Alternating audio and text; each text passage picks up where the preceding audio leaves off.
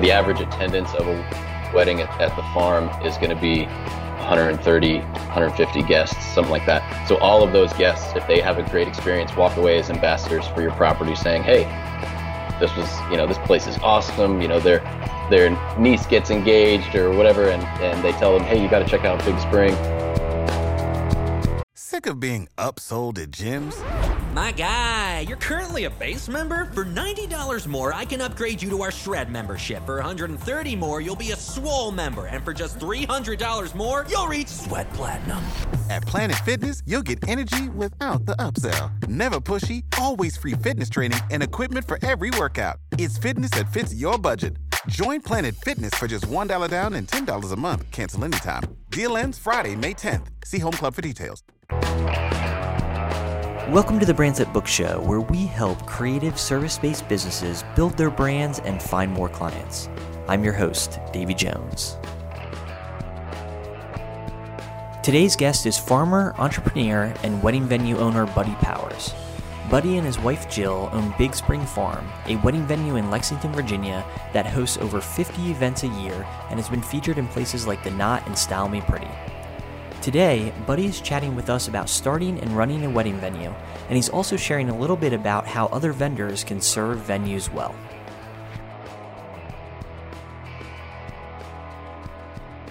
Welcome to the Brands That Book Show, Buddy. I am so excited to have you here today for a number of reasons. But thanks for having me. Yeah, today we get to talk about how to start a wedding venue. And there's just not a ton of information out there about how to start a wedding venue, but you've been putting together resources based on the questions that people have been asking you. And, from what we've talked about, you get emails, right, all the time from people that are just interested in what are even the first steps they need to take. And I think that there's, I think that information is going to be super valuable because unlike starting a photography business, like the photography equipment is super expensive, but you can start out with a camera that might be $1,000, $2,000, which again, that's an investment. Don't get me wrong. But if you want to start a wedding venue, you're looking at, probably tens of thousands of dollars in startup costs. So I'm excited to talk to you a little bit more about that.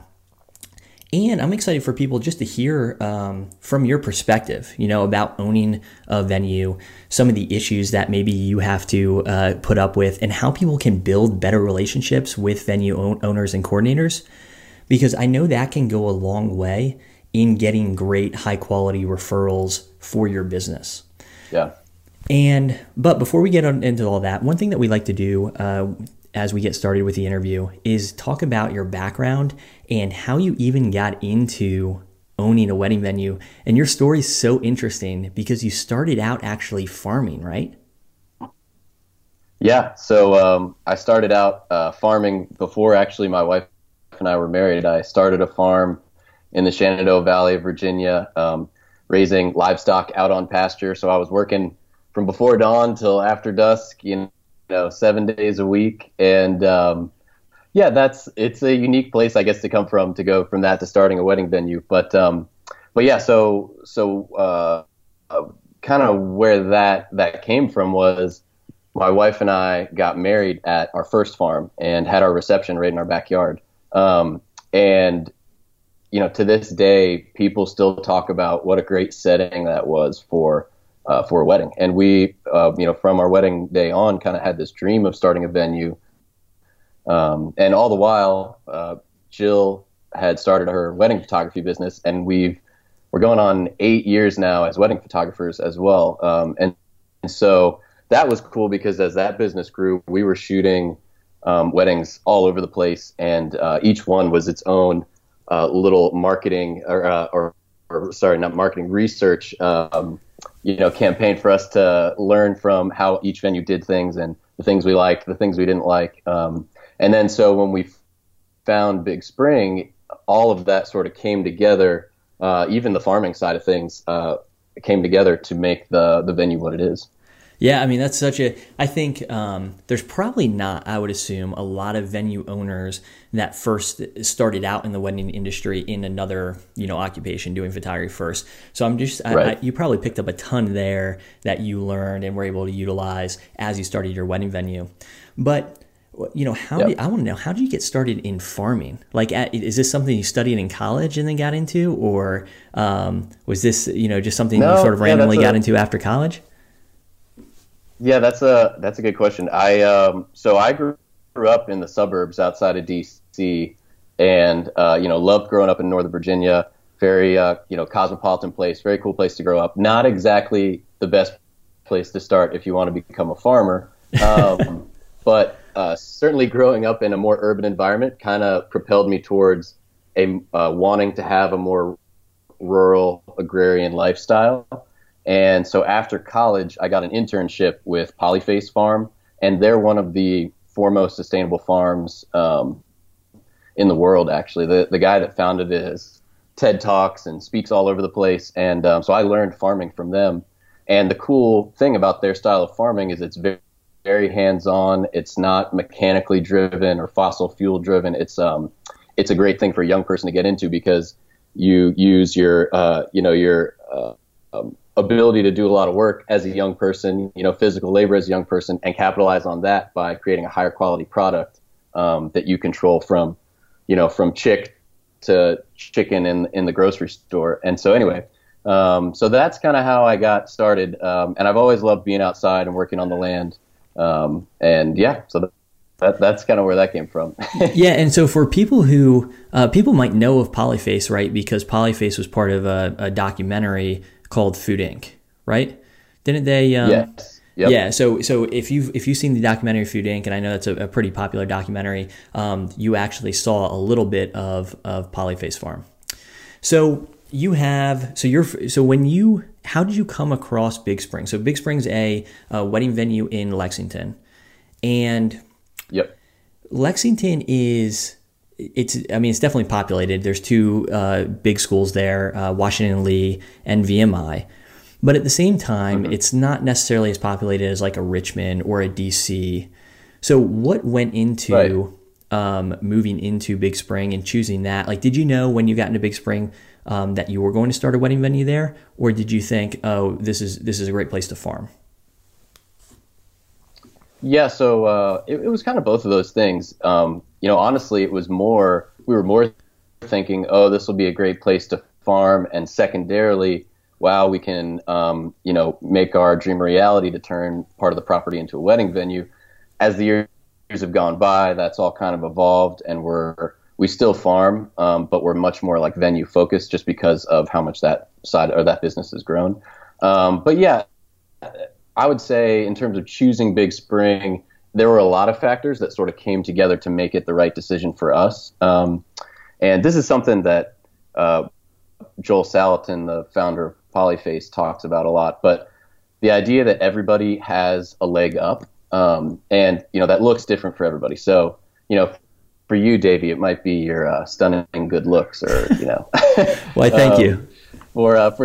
Yeah, that's right. I'm gonna tell Krista as soon as this interview is over that. So I'm gonna remind her of that. Yeah, make sure she knows I said. Yeah. It could be that you're a great people person, or it could be whatever. There's all different, for Joel, in his case, for starting Polyface, his parents worked in town, worked typical 9-to-5 jobs, and paid for the farm, the land, that he turned into this world-renowned sustainable farm. So with Big Spring, it was a lot of factors, and one of them was kind of the leg up we had with the previous owners being really accommodating to our vision for the property. So we actually got to lease the property initially and turn it into a wedding venue and a working farm. And that gave us the runway to see, will this idea work? And it was a great arrangement for both parties, because we got to test that idea. It was in our agreement that we had the option to purchase the property at the end of the lease. And so that all worked out, and here we are several years later. So I'd say like it's kind of cool to think back about, I guess, because you can always think about all the things that could go wrong and all the things you don't have when you're starting any business. Mm-hmm. But with Big Spring, we were able to kind of play off our strengths being in the wedding industry, my experience with working on the land and just creating a beautiful landscape, and then also timing with the previous owners of this property to launch the venue and give us that runway to do it. So yeah, and Lexington, you're right, it's a small town. I mean, it's not like we're 10 minutes from a million plus people, but especially with the wedding venue, that's so place dependent, if you just need to be close enough, you don't have to be right there. If your property is good enough, if your venue if you have the right reach and your venue is desirable enough, then you don't have to be right there. You just need to be within reach. And it's so interesting to hear you talk about that, about, thinking about all of the different things that could go wrong. Because when you look at Big Spring now and all the work that you put into it, especially, it's beautiful, and I think that it's really easy for somebody looking at it right now, especially with some of the plans you have coming up for the venue, to say, oh yeah, of course this thing was going to work. But it wasn't always like that. Right. It didn't look like it does today, back when you moved on to the farm. No, yeah. So how'd you even decide, okay, I mean, what were you looking for in a potential piece of property so that you could start this wedding venue?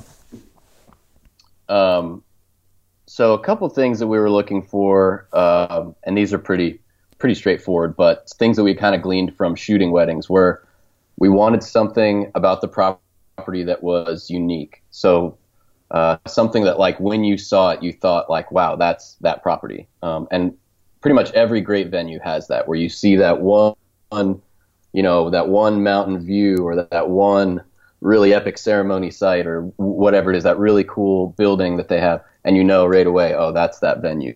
So we were looking for that. At Big Spring, I think it has a couple of those things, but the biggest one is the namesake. There's a lake at the center of the property that's spring-fed by one of the largest natural springs in Virginia. So that was a really cool, unique factor. Beyond that, we were looking for a good ceremony site, a good, venue building site, and then kind of getting into some of the logistics, like where would our entrance be, where would parking be, how is that going to affect guest experience. We want to be able to have 300 people there, but we don't want to have 300 cars in the background of all of our pictures. I'm sure yeah, you shot at places where you're thinking, why did they put the parking lot right there? So we were looking for all that, and it's crazy because at Big Spring, there's no perfect property, right? But it checked a lot of those boxes for us. And lastly, another thing we were looking for was just proximity to make events there easy. So we didn't want a place that was 45 minutes from a hotel, or 3 hours from the airport or something crazy. So we've got downtown Lexington, which is only 5 miles away. There's a bunch of great hotels, restaurants, coffee shops, breweries there. We've got 14 chain hotels 5 miles the other direction off 81 because of the colleges. And we've got a lot of great local vendors. We quickly found, as we looked into it, wow, this location is really ideal for hosting an event. So yeah, that's kind of all that came together at Big Spring. Yeah, and I guess that is the beauty of Lexington, right? Is because when you're at Big Spring Farm, you feel like you're out kind of in the middle of nowhere. Like you got this crazy landscape all to yourself, but at the same time, for a guest to get back to where they're staying, it really is a 5-minute drive down the road.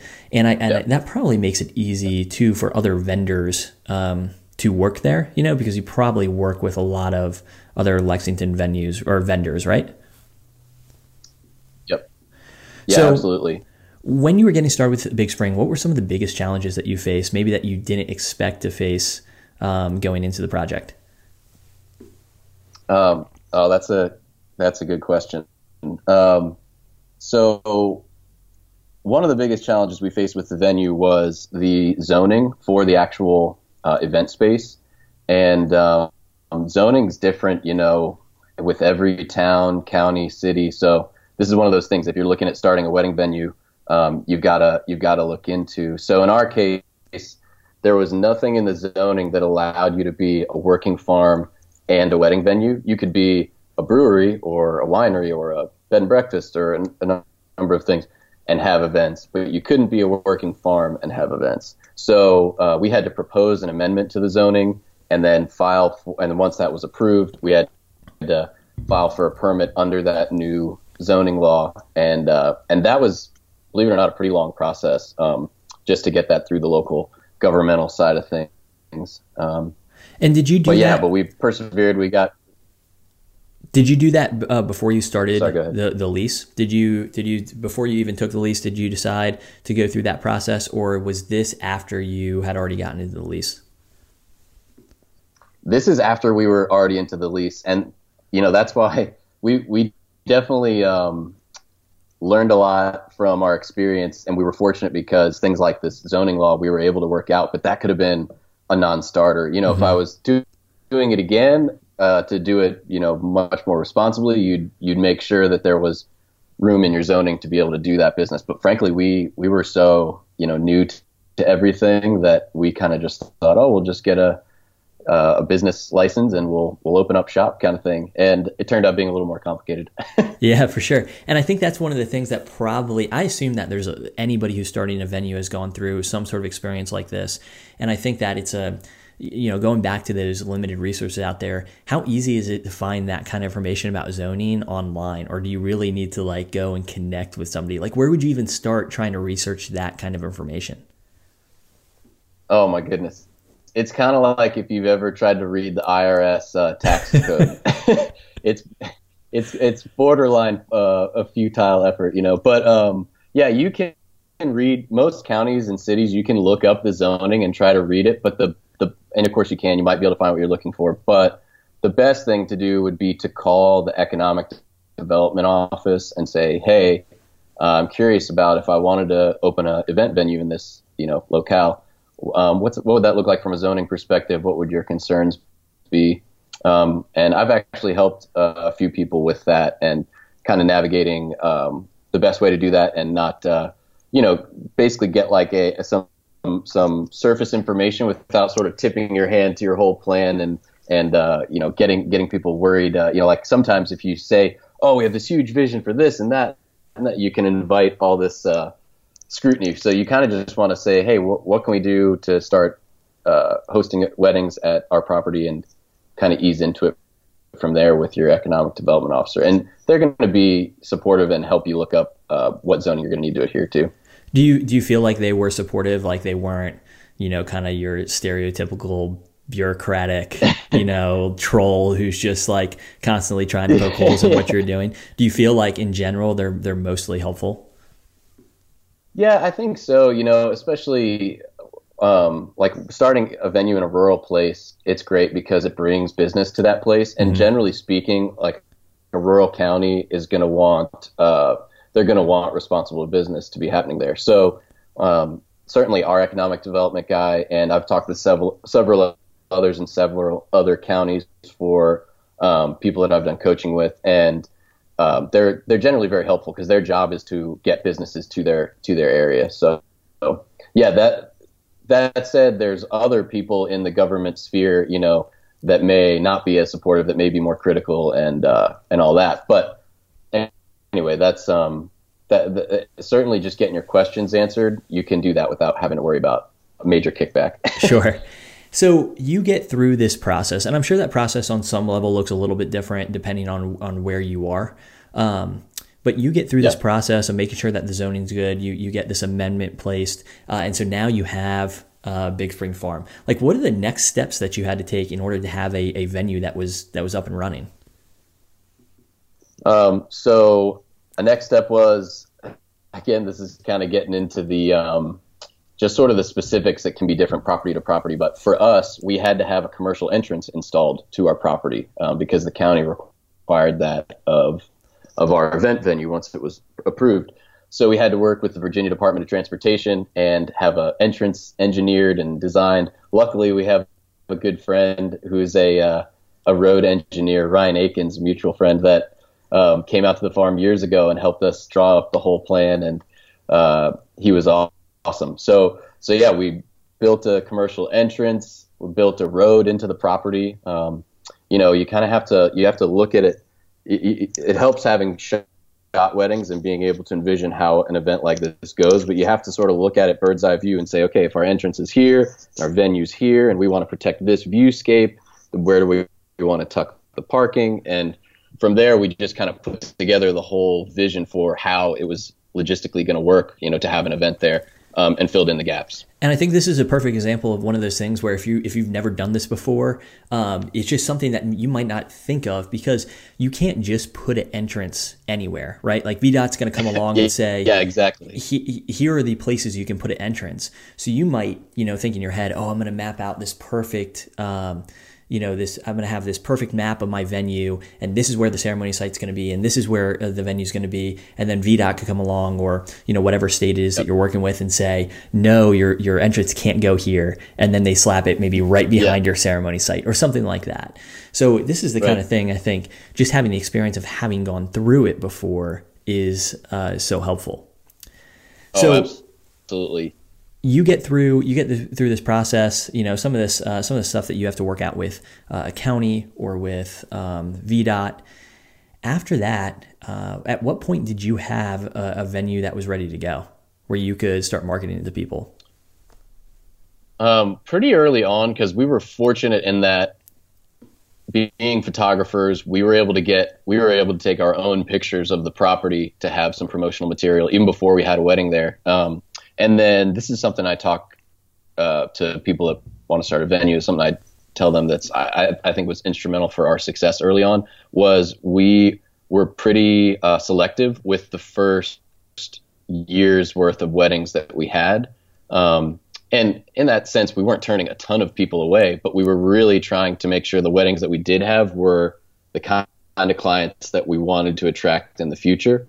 So, for us, that looked like our very first wedding was a mutual friend of ours, again, Caitlin Alsop, and it was her younger sister's wedding. And so we knew that would be a great wedding. We were close friends with everyone involved, and we knew it would be we could get great images from it, and that would be the kind of wedding that we'd want to have going forward. Mm-hmm. We were fortunate in that wedding ended up getting published in the Knot magazine and on all the blogs and stuff, so on their blog and stuff. So it was a good launch point for us that worked out better than we could have hoped. Yeah, that's awesome. But yeah, I think that's definitely important, and that was key for us getting started. Yeah, just being so. What were some of the things that you were looking at? Was it mostly the other vendors that they were working with, or just getting a feel for the couple? Like, how'd you go about navigating? Okay, this is the right wedding for our space. Yeah, I would. The two things would be me just meeting with the couple and getting to hear their vision for the day, make sure that it fit with the property and was doable, especially starting out. You always want to under-promise and over-deliver, but that's even more true when you're just getting going and you're gauging your own capabilities. So that was a big part of it. And yeah, secondarily, making sure that we were working with vendors that were the kind of vendors, again, that you want working at your venue. So we were fortunate early on to have friends in the photography industry that were big names that shot at the property, some great videographers, great planners. And one of the other ways we cultivated that beyond just having relationships that were existing in the industry was also reaching out to people and saying, hey, we've got this property available. I remember emailing all the coordinators I could find in Charlottesville, all the wedding coordinators, and saying, hey, we're opening this venue. We'd love to have you out to see the property. We'd love to work with you this year. And, and all these coordinators were ones that we, of course, wanted to work at the farm. And it helped because we had weddings from them that year all of a sudden, and it grew from there. So our strategy was definitely relationally based versus spending a bunch of money to do your typical marketing avenues. Sure, like billboards or something, something like that, or crazy features and, like a paid advertising in a magazine. Yeah. So, and what's interesting about that is it's in that regard, it's very much similar to how you would start your wedding photography business or your planning business or, whatever, is that relationships do play such a key, I think, early on in getting a business started, and just for some people, stepping out of their comfort zone and trying to build those relationships. Because I think sometimes we build something and we just kind of hope that people stumble upon it, and that's never really the case. If you build it, they will come. Yeah, and that's only true for Field of Dreams. That's it. That's the only place that I think is true. So, if we can just recap here, if somebody is interested in starting a venue, what are the first couple steps they should take? Like, what would you tell them? You need to go do these couple things. So the first thing I would say, this kind of goes really for any entrepreneurial thing. It's not necessarily venue specific, but I would say you need to have a defined vision for the venue. And that's something that we had, as we were looking for property. We didn't say, obviously it's informed by the properties you look at, stuff, outside factors. We didn't say we had to have a lake or we had to have this type of barn or something, but basically defining your vision so that you know what your ballpark you're looking for. And it's good to have that vision to refer back to as your business grows, because you can say, okay, what part of that are we still doing, or what part of that has changed and now we're adding, other things. And so that couldn't be more true for Big Spring.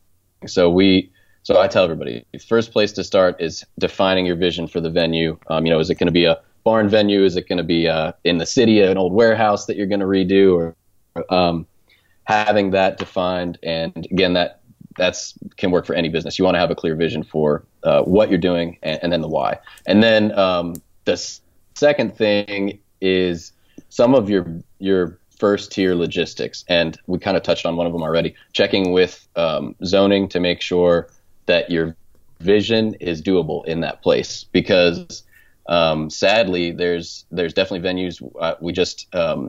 I just heard about one here in Virginia that the couple bought this property. They had this vision for it to be a venue, and they never took the time to look into the zoning to see what it was going to require of them.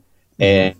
And by the time they got to the approval process for starting their venue, they were trying to force the issue, but it was really a non-starter. There was no way to do a venue at that particular place. So that's a key. For some people, they already own a property that they're trying to turn into a venue, and so you're going to potentially have limitations there. But anyway, as you're looking for a property, that's the biggest thing. You're looking to make sure your vision is actually doable there. So those, I would say, are the first two steps towards starting a venue. Yeah. And what do you, and you talked about this a little bit just a second ago, but what are the typical mistakes you see people make when they try to start a venue? Logistics, those first tier logistics are probably one of those things, just not checking into zoning. And again, that kind of stuff I feel like can be even more complicated than it sounds, and it sounds pretty complicated. But we have a wedding venue in our neighborhood that's at the end of our neighborhood. It's on a marina, and because you have to go through the neighborhood to get to it, they had to work out with a separate agreement with the neighborhood. So even though they're zoned to do what they're doing, it's not as simple as that. They had to actually work out an agreement with the neighborhood. And so anytime you have to work out an agreement with a group of people, that kind of stuff probably gets to be a headache. But beyond that, what are some of the things that you see people who want to start a venue, what kind of mistakes do you see them make? So let's see.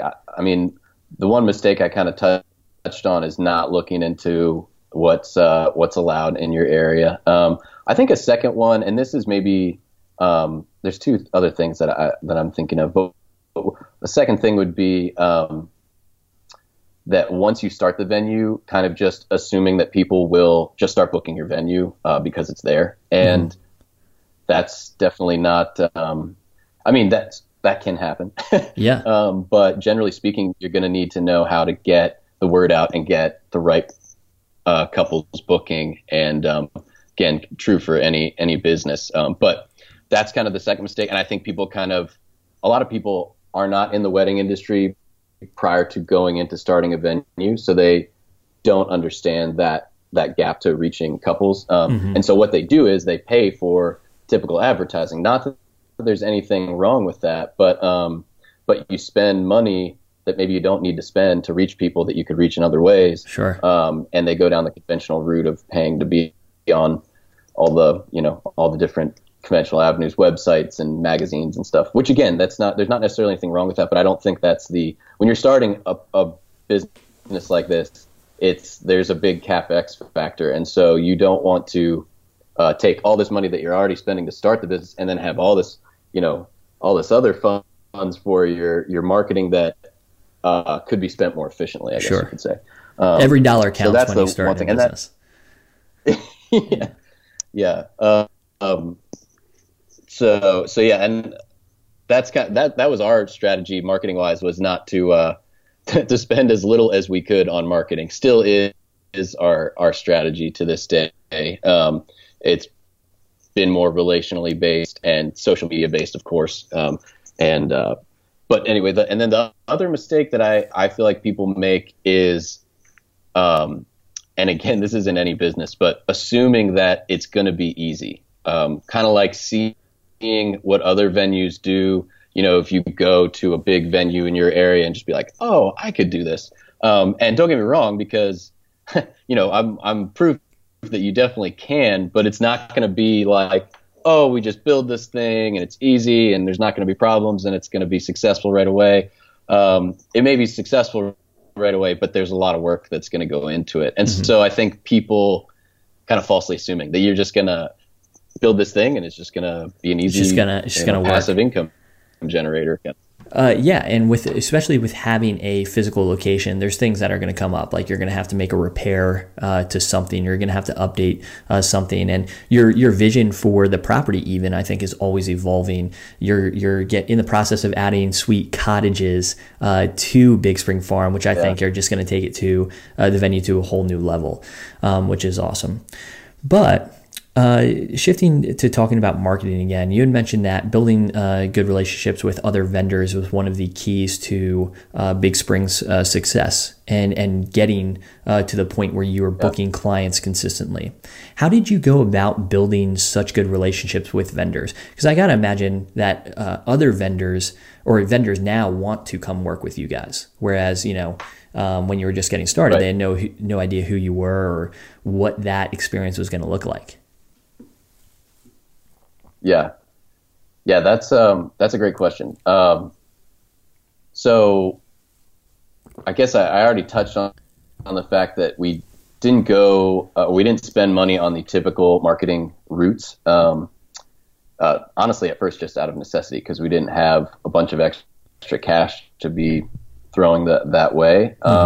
And then, for us, we were already in the wedding industry, so we had some existing relationships with people. But I would say, if you're completely new to the wedding industry, there are a lot of great ways to meet other vendors, get to know them, and then basically get people working at your property. For us, we were just, at first we were just super proactive. We'd reach out to people. We'd reach out to, as I mentioned, planners. We'd reach out to photographers. We'd coordinate styled shoots. Now people reach out to us to coordinate that kind of stuff, which is great because they want to work here. But early on, it was kind of just pounding the pavement and getting out and meeting people and inviting them to be here. Because the biggest thing we realized was, especially starting out, the more people you have working there that you want to work there, the better. The more, as each event that you have is its own marketing campaign, because you figure, the average attendance of a wedding at the farm is going to be 130, 150 guests, something like that. So all of those guests, if they have a great experience, walk away as ambassadors for your property, saying, "Hey, this place is awesome. Their niece gets engaged or whatever," and they tell them, "Hey, you got to check out Big Spring." That's kind of how we did that. And then the way we were able to do that was by being personally involved. I still am at most events at the farm. But those first few years, I was at every single event. I did every single initial visit with a couple, every single final walkthrough before their wedding. So I personally got to know all of them. And that's something I'm still involved with all of that stuff so that I personally get to know each couple. And I think that helped grow the venue, because it wasn't your typical, I say typical, there's not all venues are like this, but a lot of venues are kind of just rolling through, and you're meeting with their coordinator, and I think people get the sense that they're just another event kind of thing. And I don't think that's, it's not on purpose by the venue, but for us, it's a very, we're not trying to do 100 weddings a year. We're not trying to burn through a ton of events. We love that each event's unique. We love that we get to know each couple personally. And I think that served us well, because couples, vendors, they all go away saying, oh, we loved working at Big Spring, or we loved our wedding at Big Spring. And then that's been probably one of the best ways that we've grown the venue. Yeah, and I bet the fact that you do every single venue walkthrough, from the get-go, goes a really long way with people. And there's no one that's going to care as much about the venue as you and Jill, right? I mean, if you were to outsource that, right, their skin's not nearly as in the game as you guys. So just being there, I'm sure that sends a message not only to the couple, like, hey, I don't know some manager or some coordinator who's here every other Saturday. I know the owner, and same thing with other planners and vendors in the area. They know, like, hey, you care about this property. So what are some of the things that you do behind the scenes just to make sure that people have the best experience possible?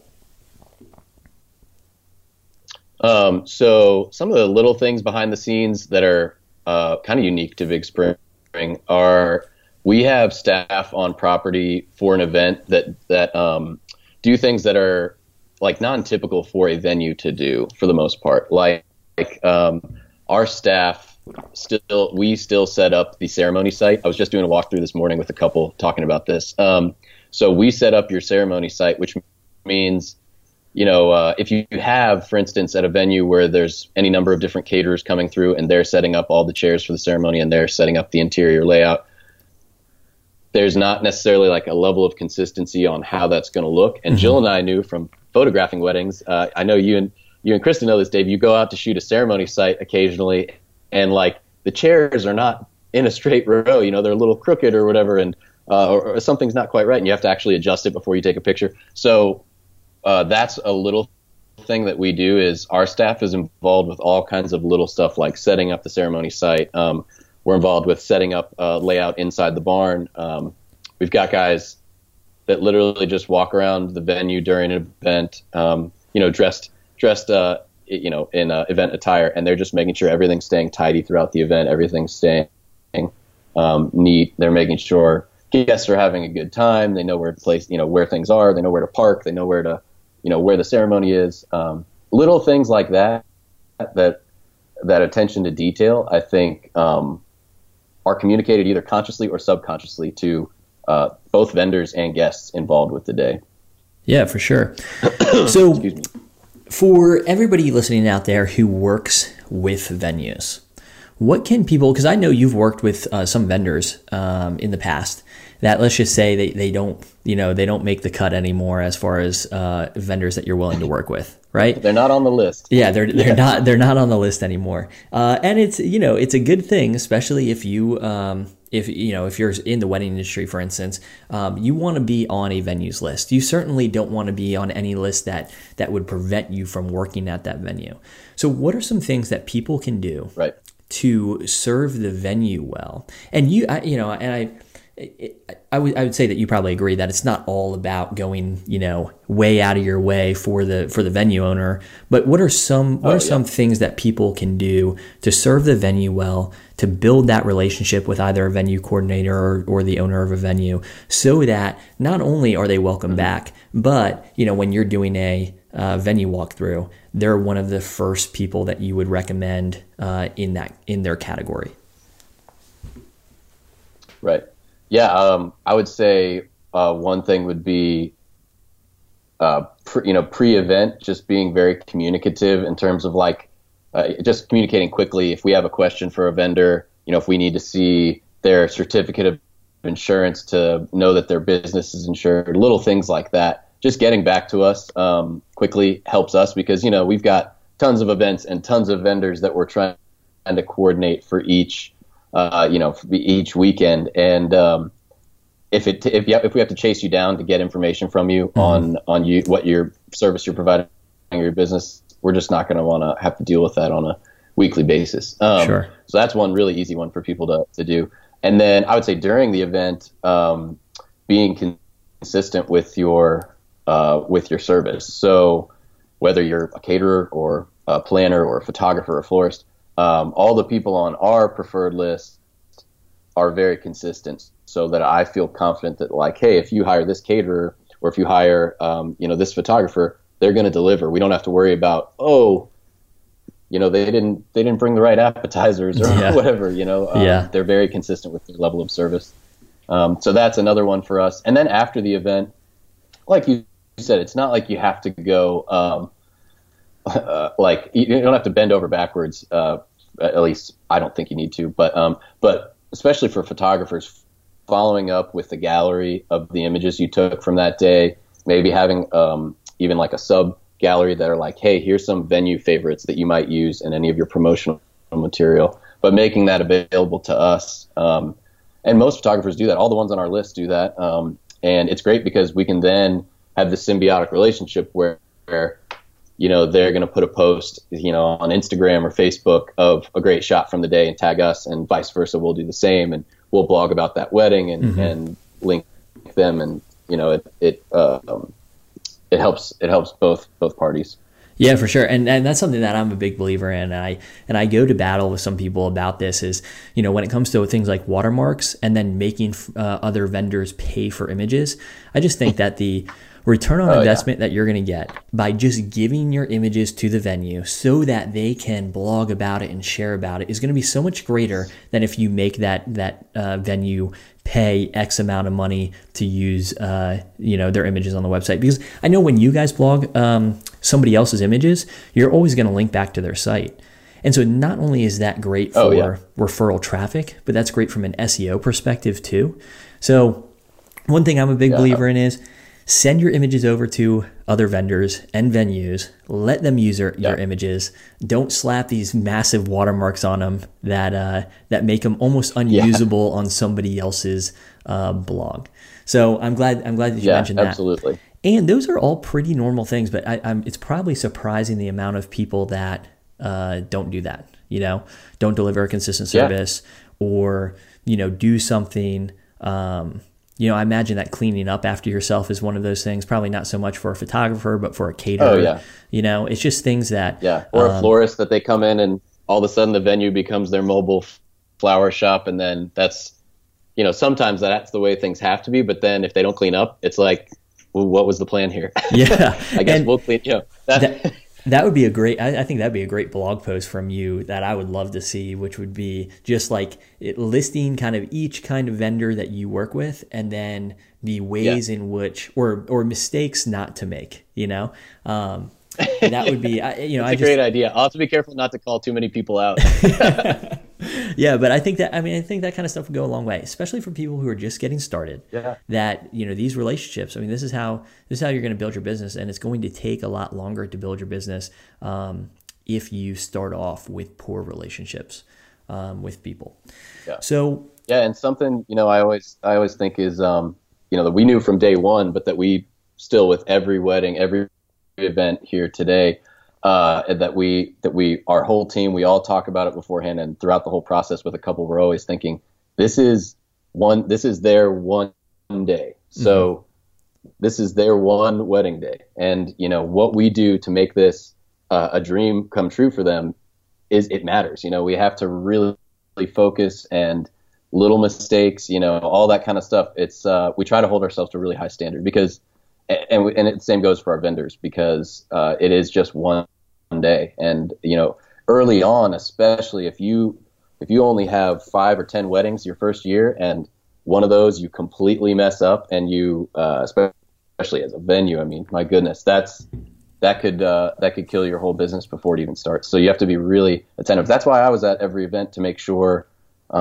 things went a certain way. Yeah, for sure. No, that makes total sense.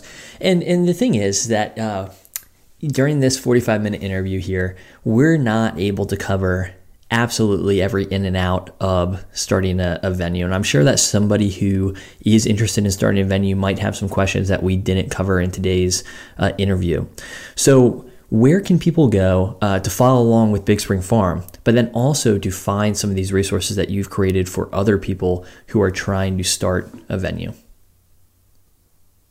So to follow along with Big Spring, you can go to bigspringva.com, and our handle on Instagram's Big Spring VA as well.